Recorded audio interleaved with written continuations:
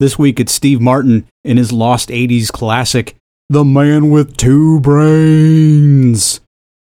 Dr. Hafar. Welcome to the Magnificently Huge Podcast with your hosts, Eric Reed, Brian Kruger, and Chris Ryerson. Three idiots who decided to slap an adverb together with an adjective to bring you one magnificently huge discussion each week about the movies and pop culture we kinda like, maybe even secretly love, before we ultimately crap all over them.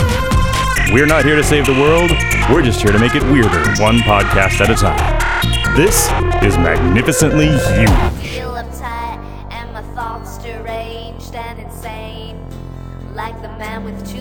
Oh, hey, listener, and welcome to episode 254 of the Magnificently Huge Podcast. Can you believe it?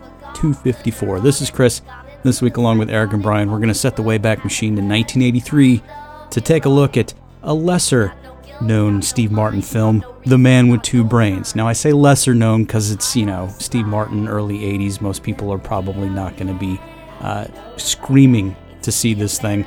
But it's his third collaboration with Carl Reiner. They started with The Jerk in 1979, did Dead Men Don't Wear Plaid in 82, and then this one, The Man with Two Brains, which is sort of a send-up of 50s horror movies, mad scientists, even a little film noir. Honestly, it's one of the lesser of the Steve Martin fare from the 80s, but it's still got moments, and we're going to get into that. So, does it hold up? You be the judge, but you'll have to watch it first. But before you do that, listen to our podcast, or vice versa. We don't care. But basically, you want to just take a look at this stupid thing, because it's an early role for Kathleen Turner. It's fresh off of her debut in Body Heat, and then a cast of thousands. Well, dozens, maybe. And then we're going to dive into the Star Trek connections as well, because, Eric and Brian, that's their thing. So yeah, if you like what you hear, send us the email to magnificenthuge@gmail.com. Then you can hit us up on Twitter at MagHuge. We're on Instagram and Facebook, Magnificent Huge Podcast, or head over to our website, www.maghuge.com. But without further ado, the wacky shenanigans of Steve Martin and Kathleen Turner in The Man with Two Brains, a Lost VHS Classic.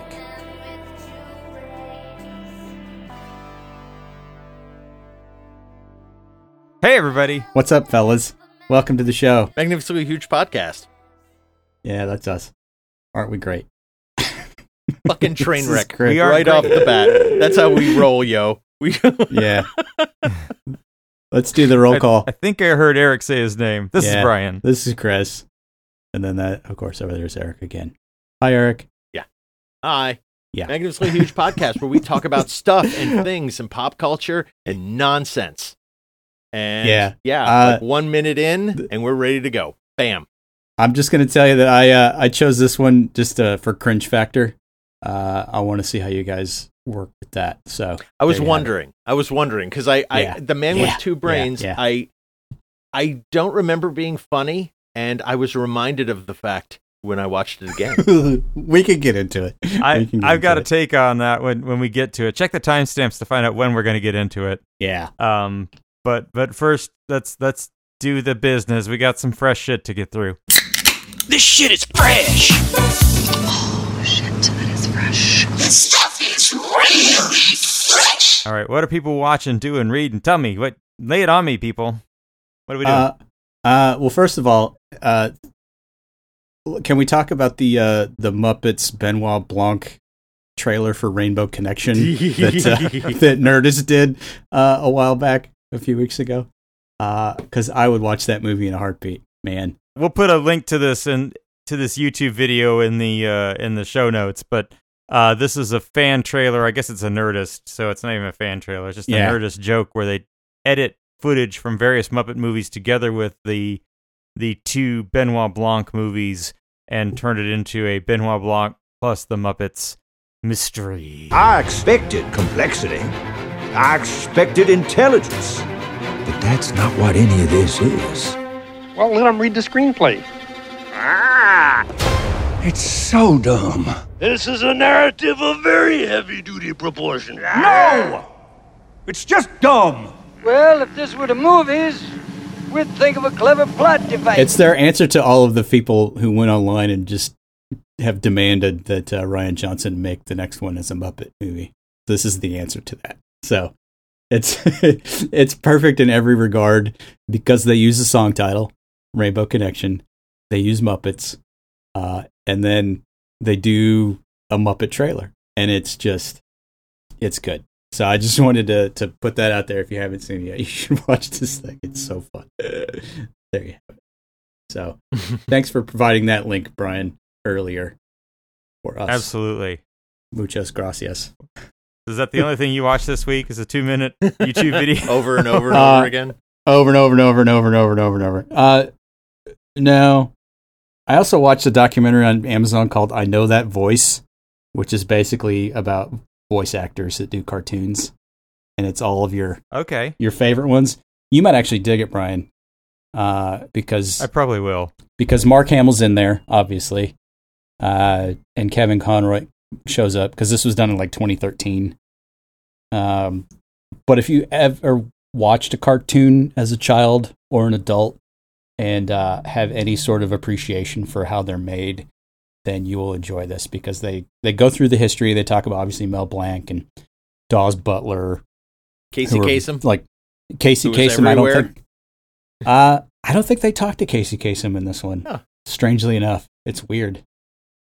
Not only was he Shaggy, but if you remember Battle of the Planets, that really great anime that they brought over to America and like redid American style. Yeah. Yeah. So they do that. But they do a lot of like the history, and then they do all the basic voice actors doing their shtick, talking about the craft. And there's really a lot that goes into it that I don't think people give them credit for. Because as one of them put it, you have to do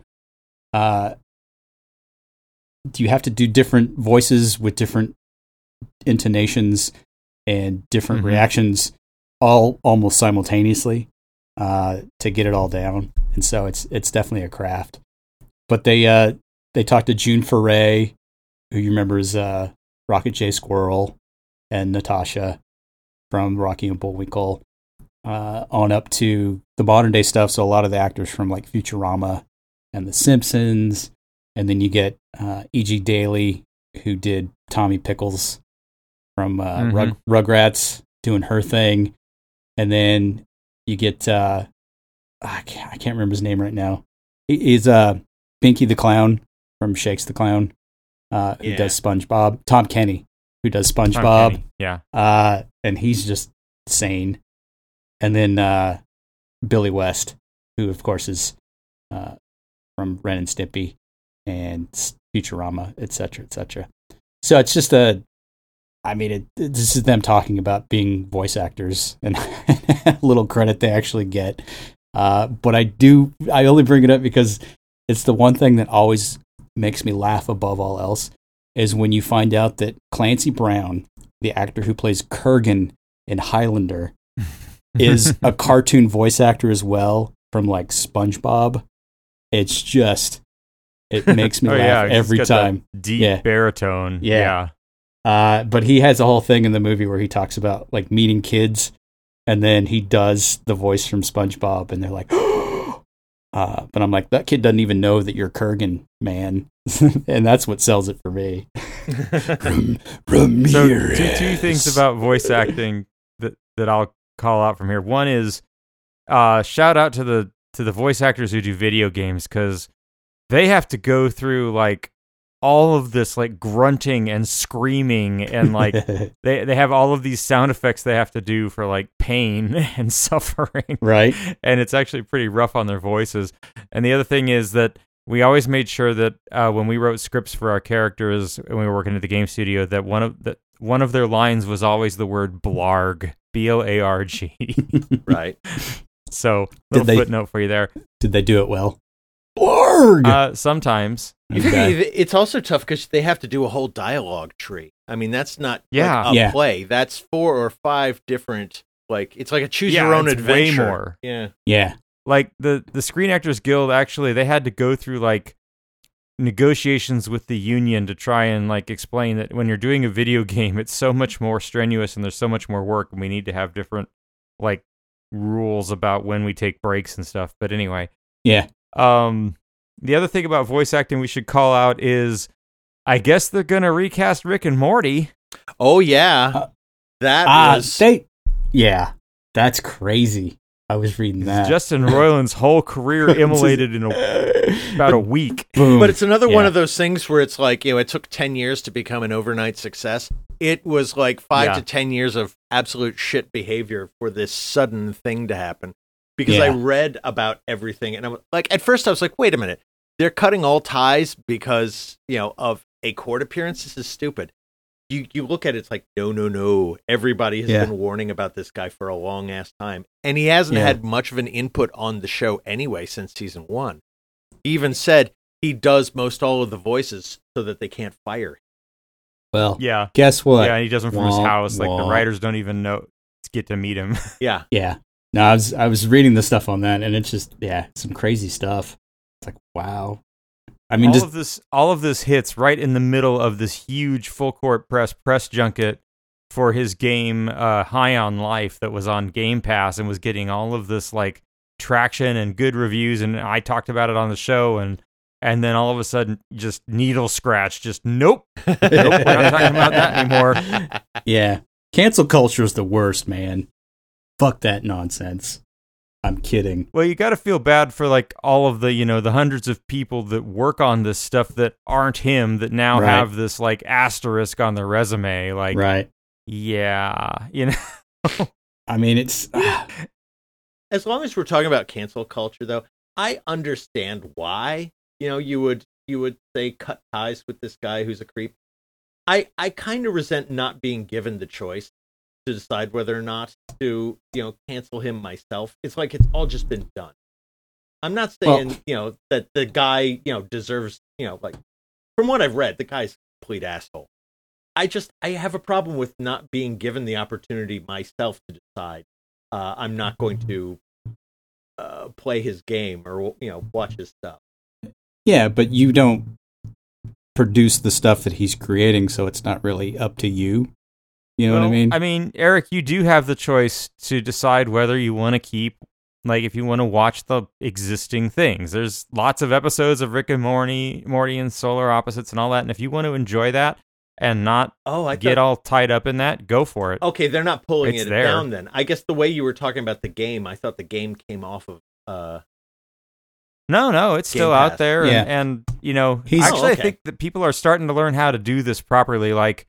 Podcasts that had interviewed other people about the game would like do a little thing at the front, which is like, hey guys, context. This, we recorded this before all this went down, but honestly, we don't want to just screw over everybody else. Yeah. And I'm seeing the same thing in like write-ups of the big Hogwarts Legacy game has come out, the big Harry Potter RPG. And I'm seeing people write about it that's like, look, make your own choices. Yes, we know that J.K. Rowling's politics may not be your own, but we're going to put that as a sidebar to our review, and we're going to review this thing on the merits. Yeah. And if you don't want to play it because J.K. Rowling, that's cool. So I think people are starting to kind of get there. Yeah, I do think that one's funny because, all of the people who are pissed off at J.K. Rowling are like, if you play this game, then you're for... othering people. Yeah. And it's like, game is a big fat huge success, so I guess that isn't working. Yeah. My problem is only pulling down all of the stuff in lieu of bad behavior and not letting other people decide for themselves. No, but it does sound like we can still watch all the Justin Roiland stuff if we want. So okay. Yeah, it's out there, but he's basically been removed from like the actual production portion of it. Like Adult Swim has cut ties.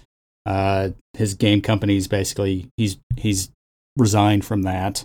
So he got fired from fucking everything. Yeah, so he's no longer getting direct recompensation for any of it now, would be my understanding. Yeah.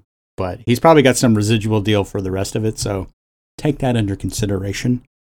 But yeah, it sucks. It's sort of like when Cosby's stuff came out. I'm like, man, I liked listening to Cosby when I was a kid, and now I kind of just feel gross when I listen to it. It's just it ruins everything. Mm-hmm. So yeah, that's the thing. It's like with a cancellation, it's not necessarily I like this stuff, but in order to make a political point, I'm going to stop listening to it. It's like, no, listening to Bill Cosby himself or watching the Cosby Show now feel creepy. Especially now that I know which women on that show he specifically raped. Yeah. It's just never meet your heroes. Yeah, seriously. It doesn't go well. Seriously. Oh well. Anyway, oh, by the way, so I know that voice you said. Yeah. But by the way, Brian, I still haven't found the 6th season of Rick and Morty. It's not up on any of the places you said it was, so I have no idea how you watched it. It was on Hulu. I was watching it as it aired. It's gone now? It's not on now, so they don't have any of the so thanks for that. Oh, no problem. So it'll never happen now. I may or may not ruined everything. Yeah, I may or may not watch it. I don't know. So yeah, that's pretty much all I got. It's been a pretty slight week. So you're welcome. Who's got something else? I've got something. Okay, this is again going back to the brand new. Okay, formerly Epix, now MGM Plus, right? Which the MGM Plus logo totally looks like the name of that band, Migmet, right? Migmet? Management? Migmet? Yeah. It's not management. Management has vowels. This is Migmet. And yeah, so like the name of the MGM Plus does look like the band Migmet. So I just call it Migmet. Okay. But yeah, they have another show, Perpetual Grace Limited, which is fucking amazing. I cannot believe everyone didn't see this show. It's from 2019, and no one has said a word about this great show. I've actually not even show. It. Yeah. It's a mini series. It's a limited series, or whatever they call it. Jimmy Simpson is a nobody who gets roped into a con by this guy who wants to send his parents to Mexico, have them be held there for like a week so they can be declared dead. He can inherit all of their money, and then they let his parents go and come back to the United States. His parents run a sort of con church that cons people out of their money, and so Jimmy Simpson's like, well, okay, I guess that doesn't sound too bad. But his parents are Jackie Weaver. I don't know if you Silver Linings Playbook, you may or may not remember her, and Ben Kingsley.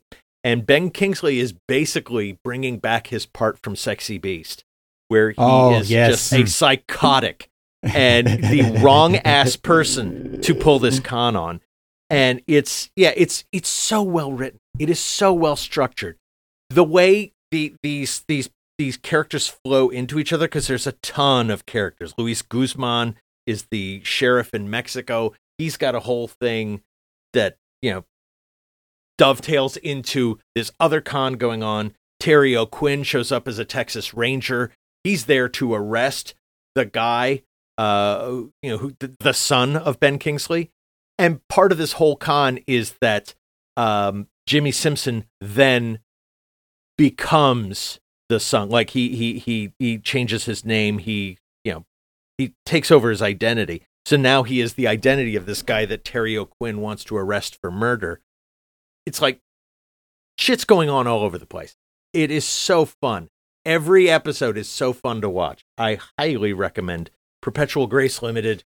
It's even worth getting like the trial subscription to Migmet on Amazon Prime.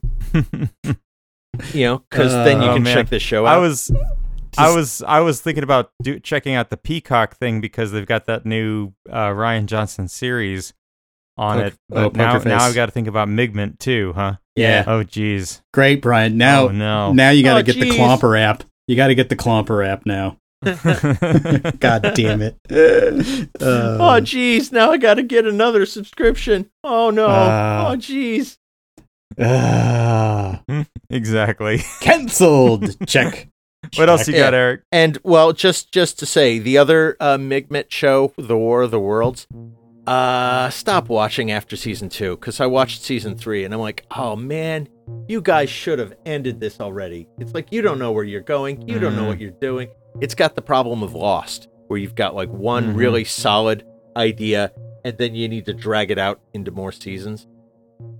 It's the same thing as Westworld. Westworld, I consider like one of the best single season TV shows ever. If it had gone off the air after that first season, I would be so happy with it. Everything they did afterwards made it worse and worse and worse to the point I hate that show. I think War of the Worlds is doing the same thing. Yeah.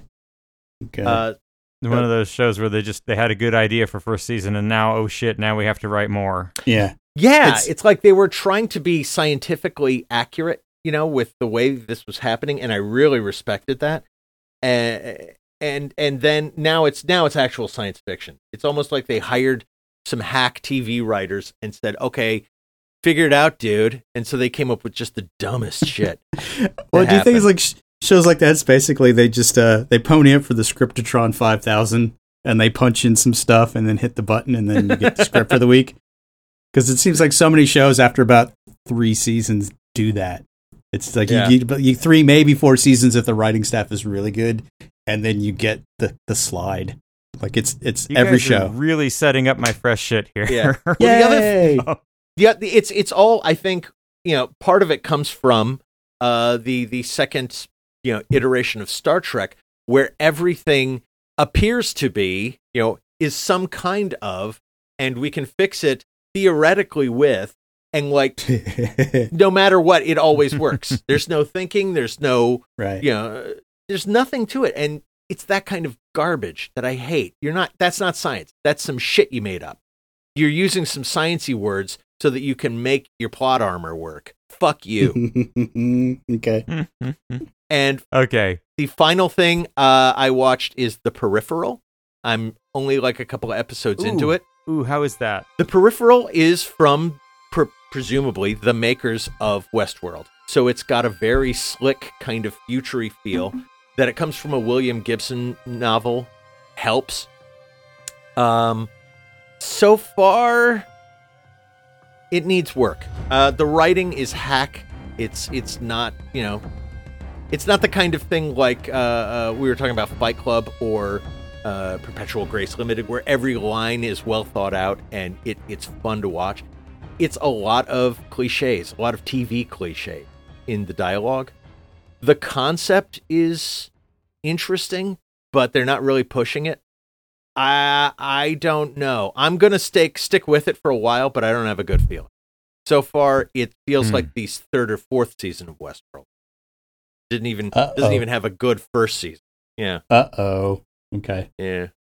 What about I was intrigued by that one, so that's disappointing. Yeah, you watch that first episode and let's talk, because I want to see if you have the same feeling I do, that it's like you've got so much. You've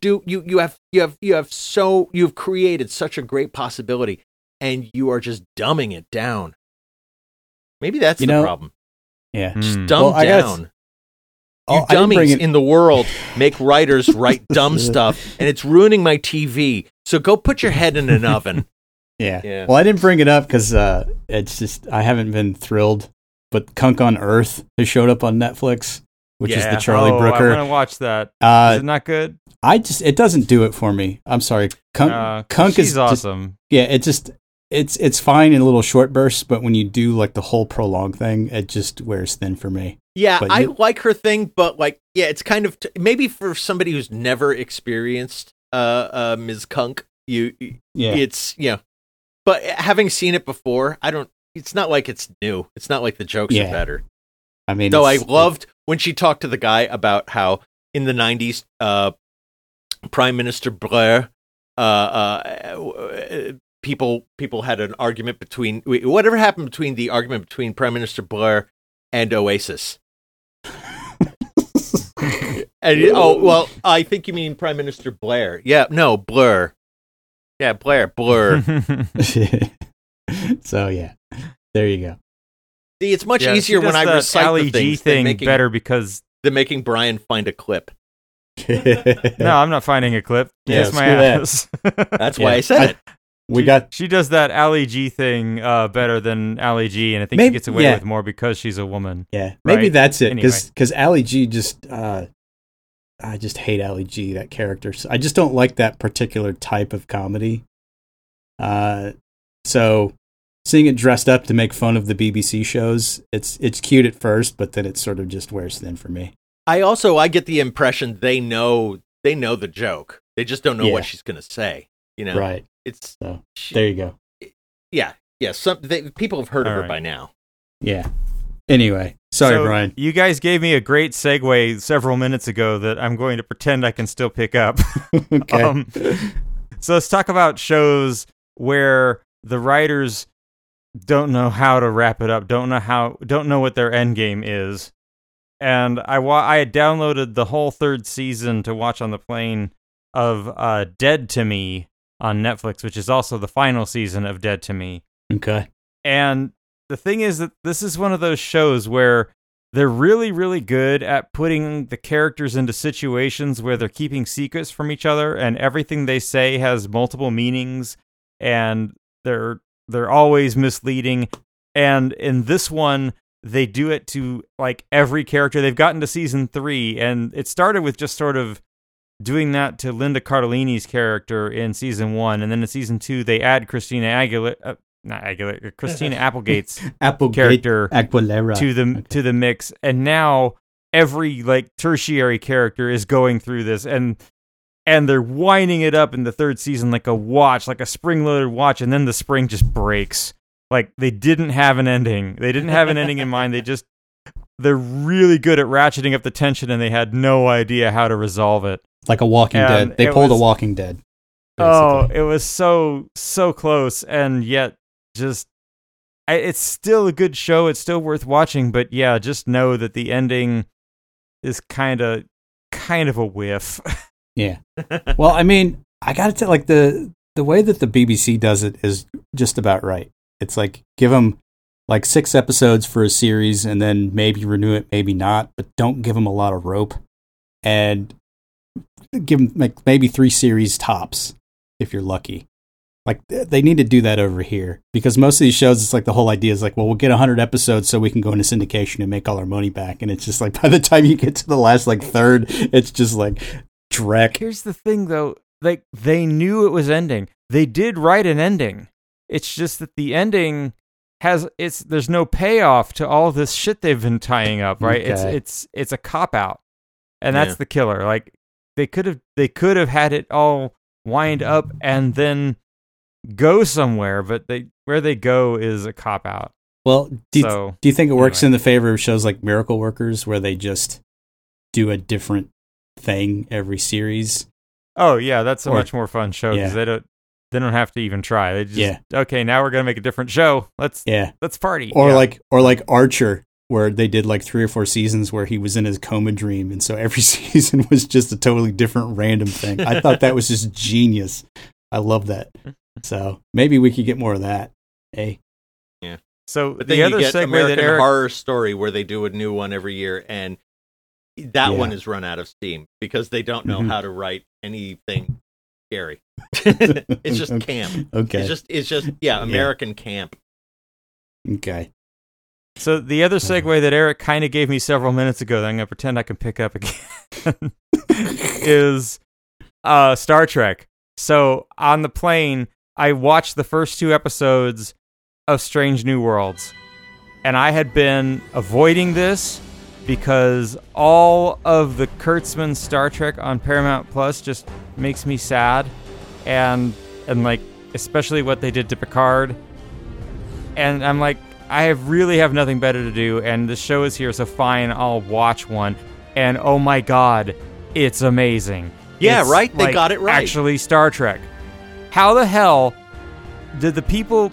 Akiva Goldsman wrote and directed the pilot to this thing. How does that hack make one of the best Star Treks we've seen in years? Well, he's had a while. Yeah. No, it's because all of the fans complained about what a pile of shit Discovery and Picard are. And they said, look, this is how you make a better show. And they said, okay, fine, we'll make it your way. We'll do a Monster of the Week. And it's actually good because you listen. Also, it's almost all of the characters are original. I mean, even Pike is an original character because he was hardly written, in the original series. He had one episode. Well, he's basically doing Kirk. He's basically Kirk. He's got a lot of swagger, and he's the fantasy Kirk. Parental. I mean, Kirk was always like very bookish. I don't think he is, like everyone thinks that he's a sex maniac who just does reckless shit, but that was never Kirk. This is no, but the actor they've got playing Spock even has the right voice. Yeah, like he's passable as a Nimoy. Yes, they've got young Uhura. They've got that's where I take Rebecca exception. Romaine playing number one. You don't need any of these characters from the original series. I mean, Kirk ends up in this. It's not necessary. Like, just do your own goddamn show. But yeah, but it's actually Star Trek. It's actually giving us moral lessons and using sci-fi metaphors to do it, and encouraging us to like advance as a species. Right, and it's good. And it doesn't really good. It doesn't rely on having like a story that takes place, like over the course of a season. That's not always good. Everybody thinks that you want to make The Sopranos. You don't. Sometimes you want a Monster of the Week show, and that's what they did, and that's why it worked. They did make one questionable choice, although I kind of dig it because they're calling out the elephant in the room.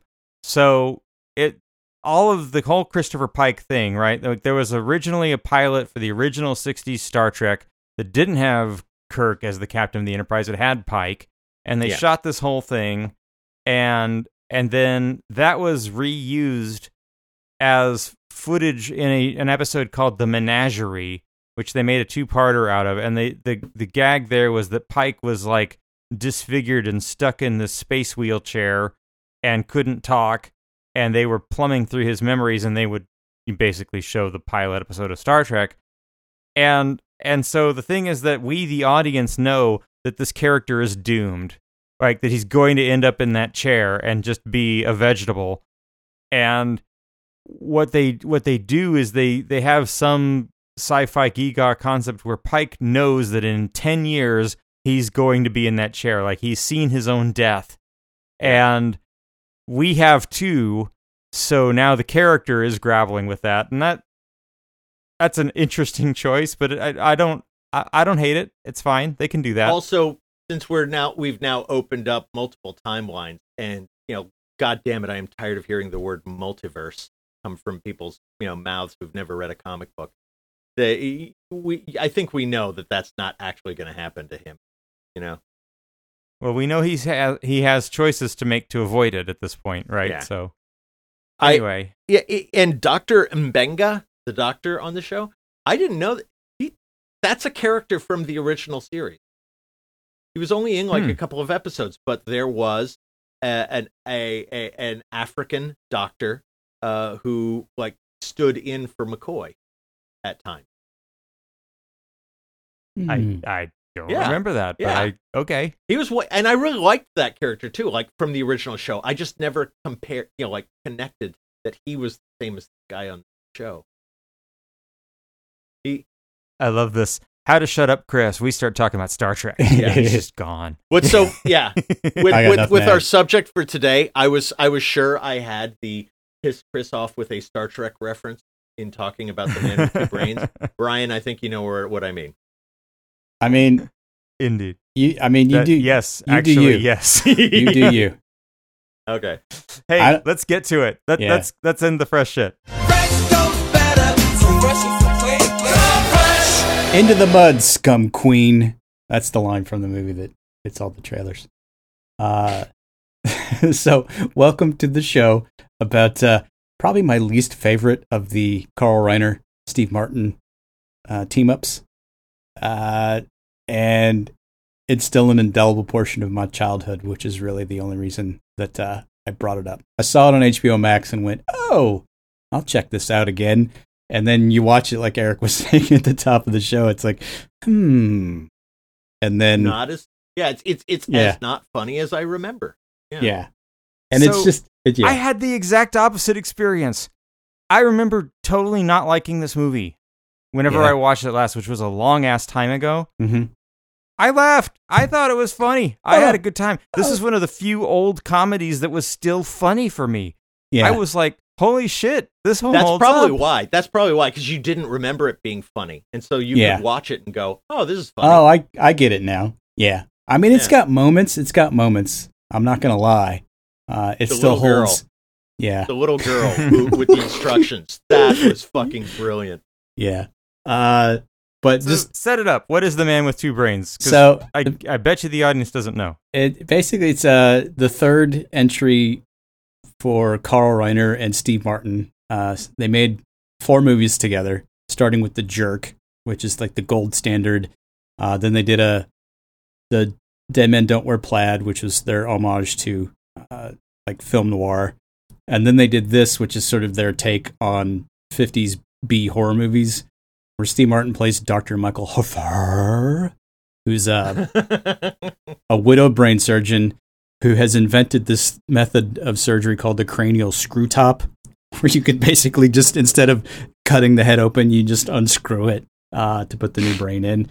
And then he basically falls in with Kathleen Turner's character, who's like the femme fatale gold digger who's trying to take him for all his money.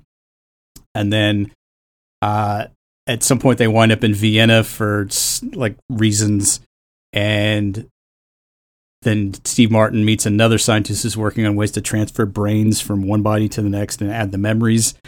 And then he falls in love with another brain because he figured out that Kathleen Turner's character, his wife, is basically a gold digger. And then hilarity ensues, if you can call it that. And then meanwhile, there's a background story with there's a serial killer running around Vienna, the elevator killer, who's dropping people at random, et cetera, et cetera. So it's like this weird mix of like 50s sci-fi horror. There's some like weird Brian De Palma references here and there, et cetera. So it's just this melange. It's so strange. What it really is, from my perspective, is a continuation of the Airplane and Top Secret humor, right? Like the jokes, a lot of them are people just saying completely absurd bullshit and it gets played straight. Right. And as if it's a normal conversation. And this is like a lost art form. It was like only working from like 1980 to 1984, and then it stopped working or something. Well, I mean, it's people who didn't know how to do it started doing it. Yeah. And then well, I mean, enough.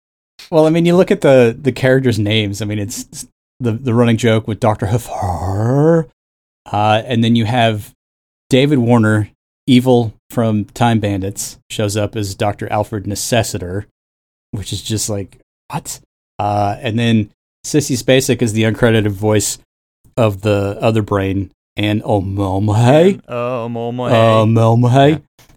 So those are the bits that I remember watching it as a kid that made me laugh. And now it's silly, but it's not like laugh out loud. It just doesn't hold up as much for me now. I don't know why. But at the same time, I watch this thing and I'm like, this is basically Carl Reiner, lifetime friend of Mel Brooks, basically aping a lot of like his high anxiety motif.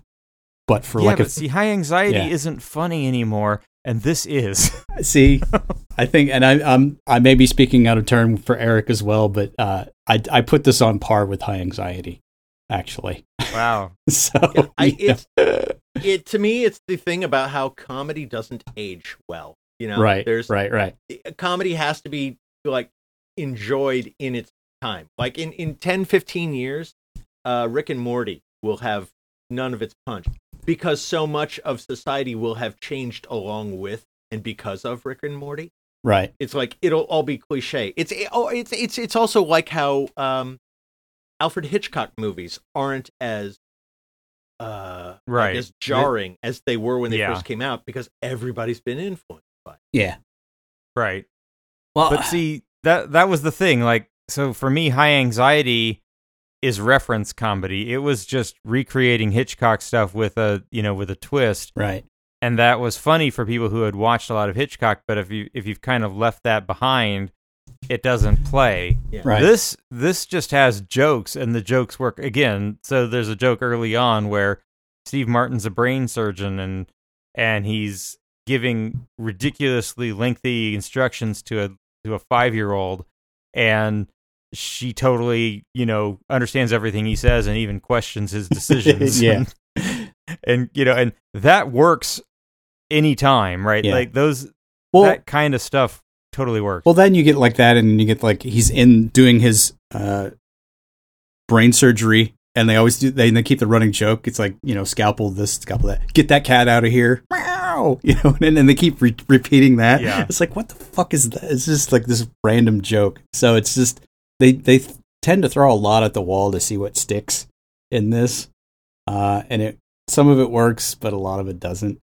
But you get like the end where it's he's racing back to save the woman, and he gets pulled over by the cops, and he has to do the drunk test, and it's just the most ridiculously hard drunk test. He's like, I've got to druggle and recite the thing, and the whole he's like, your drunk tests are sure hard. It's just like, it's very police squad-y at times. Yeah. So it's whatever.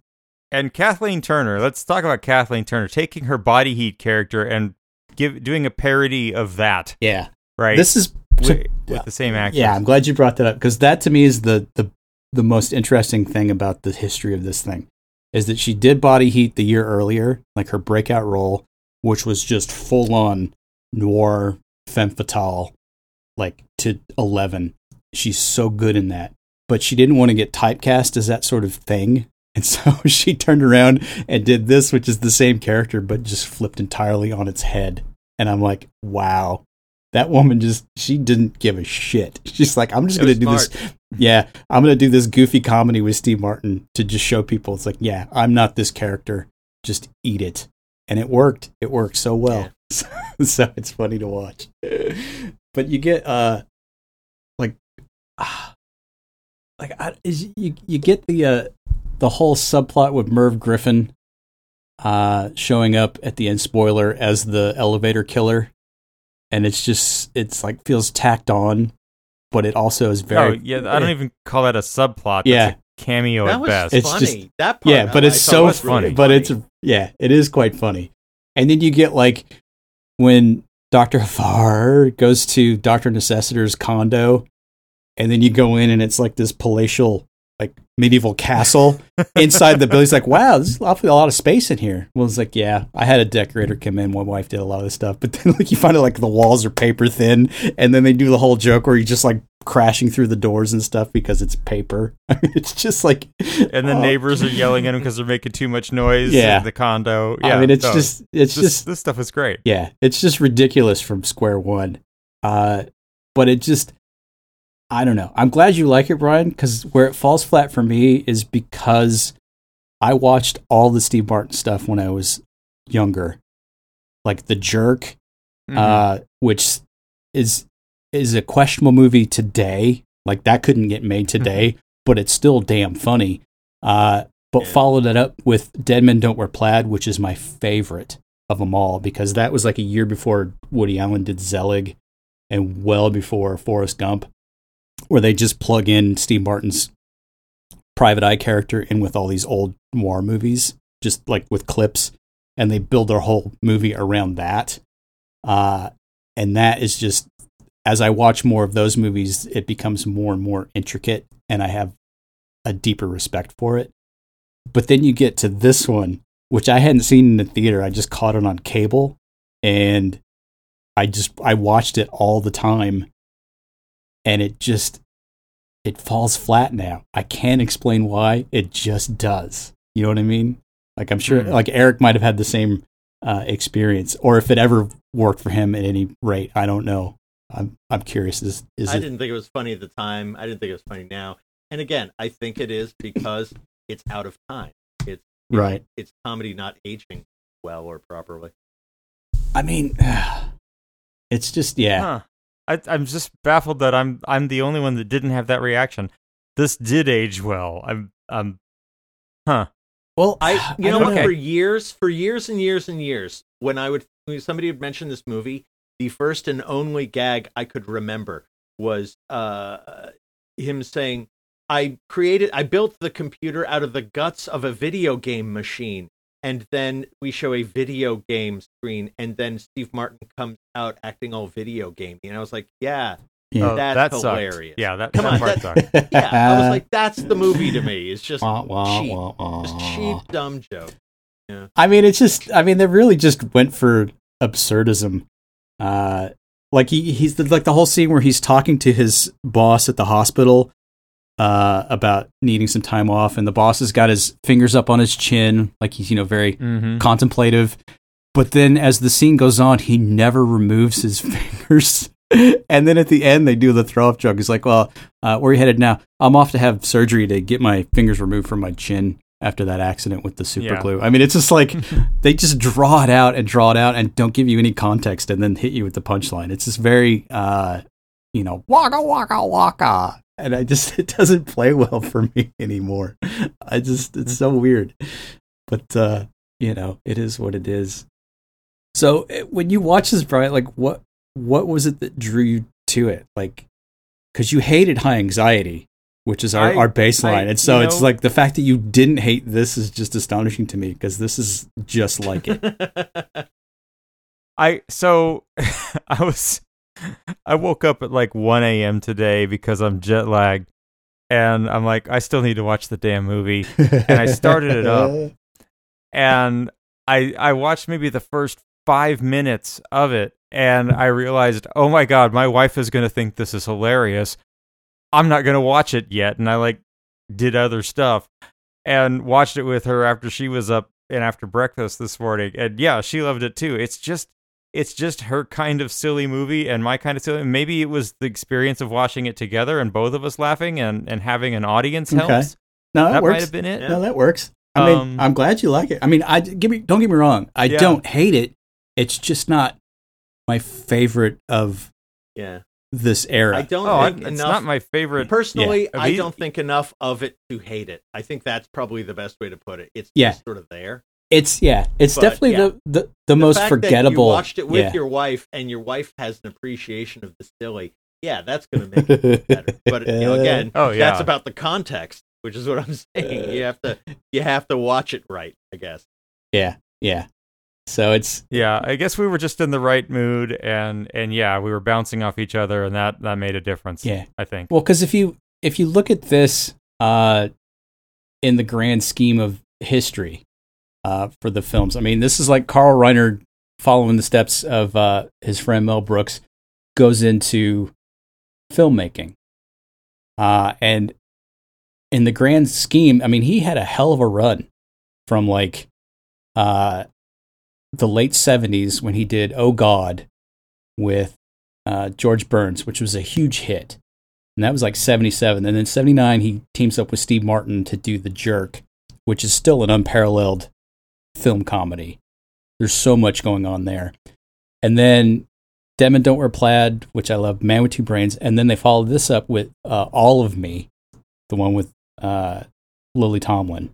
Lily Tomlin, yeah. Yeah. Put that wiener back in box. Put that wiener back in box.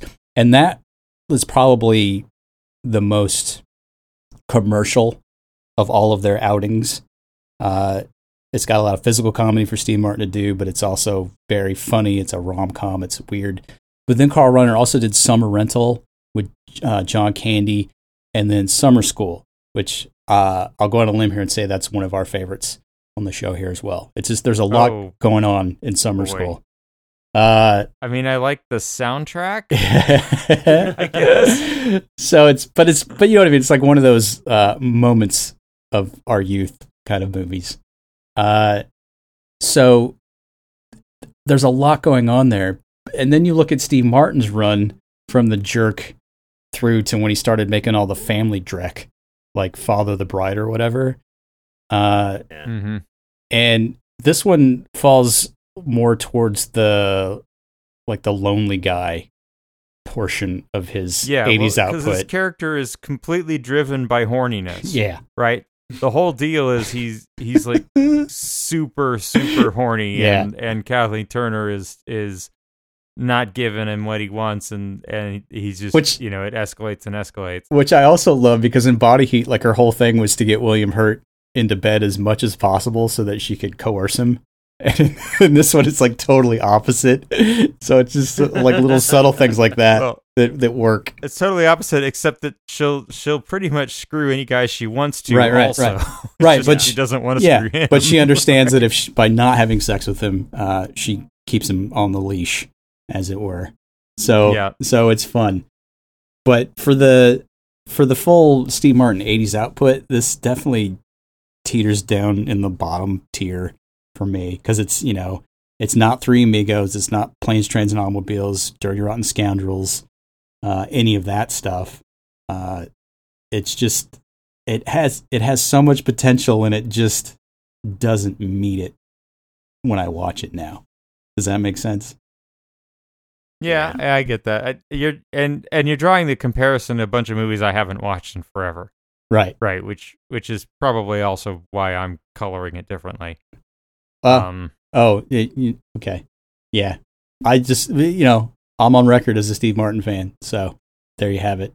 I might be coming at this a little bit more. Think of it, in the 80s also, you had, like those TV stations, those UHF TV stations that would play these shitty brain like movies, the MST3K kind of movies.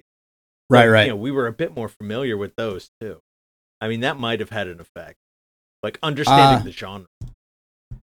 Yeah, I mean, you definitely have to go into it with that sort of understanding. Otherwise, it just totally falls apart. Because it's definitely is them just doing a B movie about B movies. And they even make the point to reference Donovan's Brain at one point, where Dr. Hafar says, "That's my favorite movie." Which is, and Donovan's Brain is just a crazy ass, like 50s sci-fi thing with Nancy Reagan of all people in it, which is basically about a scientist who has to like save an ailing tycoon by removing the wealthy man's brain and keep it functioning in a jar with like electrical stimulation until they can like transplant it. I mean, it's like, so there's a lot of parallels. So if you don't get the source material, then this would totally fall flat. But it's just, they keep it on the periphery, though, which is what's so weird to me. And they just make like little sidebar references. So it's just, it's very niche. Let's put it that way. It's very, very niche. Is that fair? So I think so. I mean, did you enjoy the romance with the brain, though? Did that work for you, Eric? With Ermelma? I thought that was, I guess. I mean, I like I said, I was kind of I loved the ending when she says, I probably should have told you I have like an eating problem or something. I thought that was great. Kathleen Turner in a fat suit. I think again, that wouldn't play now. Yeah, and that's I think the one joke that didn't work. Actually, I think that part when he's trying to carry her and he's just like and like going to the left, that was funny. And it calls back to the other thing where he carries Kathleen Turner over the threshold in the beginning and says, "I don't want this to ever end." Fade out, fade back up. It's like the next morning he's still holding her. That was funny. Yeah. Oh, and and the maid comes up and she's like, "Here's all the developer." Pictures." Yeah. So it's just goofy stuff, man. The fat joke at the end actually was the one that like was the one thing that didn't age really well for us. And we're like, oh, okay. And she doesn't even look fat by modern standards. Yeah, that's what makes it funny. Yeah, yeah. By modern standards. Oh, I thought you meant the makeup didn't look right. I was like, no. Yeah. I mean, like, you'd have to be much larger to pass for fat now. Yeah. But it's also just this weird time capsule for the cast. Outside the principal players, because like again, you get David Warner sending up the typical 80s David Warner character. It's like, is he evil? Is he not? That kind of thing. And he's just goofy in this one. Just then like you Chancellor Gorkon. Oh God! Shut up! Wow, that was not the reference I thought was coming. But then were you get going for Star Trek V when he was the. I thought you were going for Spock's brain. Yeah. But anyway. No, that's too easy. Oh, okay. Okay. But then you have Paul Benedict shows up as Necessor's butler, who is Mr. Bentley in the Jeffersons. Right. That's where I remember. Yeah. Okay. But he's also in This is Spinal Tap, which is another Reiner family film, and he's the hotel clerk who's trying to deal with them being all pissy about losing their room, and they're like calling him all sorts of names. He's like, "I am just as God made me, sir." It's always an amusing scene. So he shows up. Then you get James Cromwell shows up as a realtor selling him this cottage just out of the blue, and he's wearing like lederhosen, but his legs are so long because he's like just a giant. It's just like that. It's just so weird to see like famous people show up, and then that's your Star Trek First Contact reference, Eric. Just beat you to the punch. Oh, that's good. I had not thought of that. Yeah, so take that and stick it in your pipe. I just wasn't going to fuck with you. A lot of Star Trek in this movie. Star Trek everywhere. Yeah. The most jarring, though, was when Jeffrey Combs from Reanimator just shows up randomly as one of his fellow doctors. Like in the operating room. Jeffrey Combs from several Star Trek series, actually. Exactly. Yeah, like Wei-Yun specifically, but like a ton of other ones too. Like Shran from Enterprise and Pank from Voyager. Yeah. Brunt. Yeah. And then like the doctor at the conference is the actor's name is Earl Bowen, but he basically was the psychologist from Terminator and Terminator 2. I'm not sure if he was in any Star Trek movies or TV shows, but we'll go with yes, just to be. Probably. He probably shows up on Next Gen somewhere.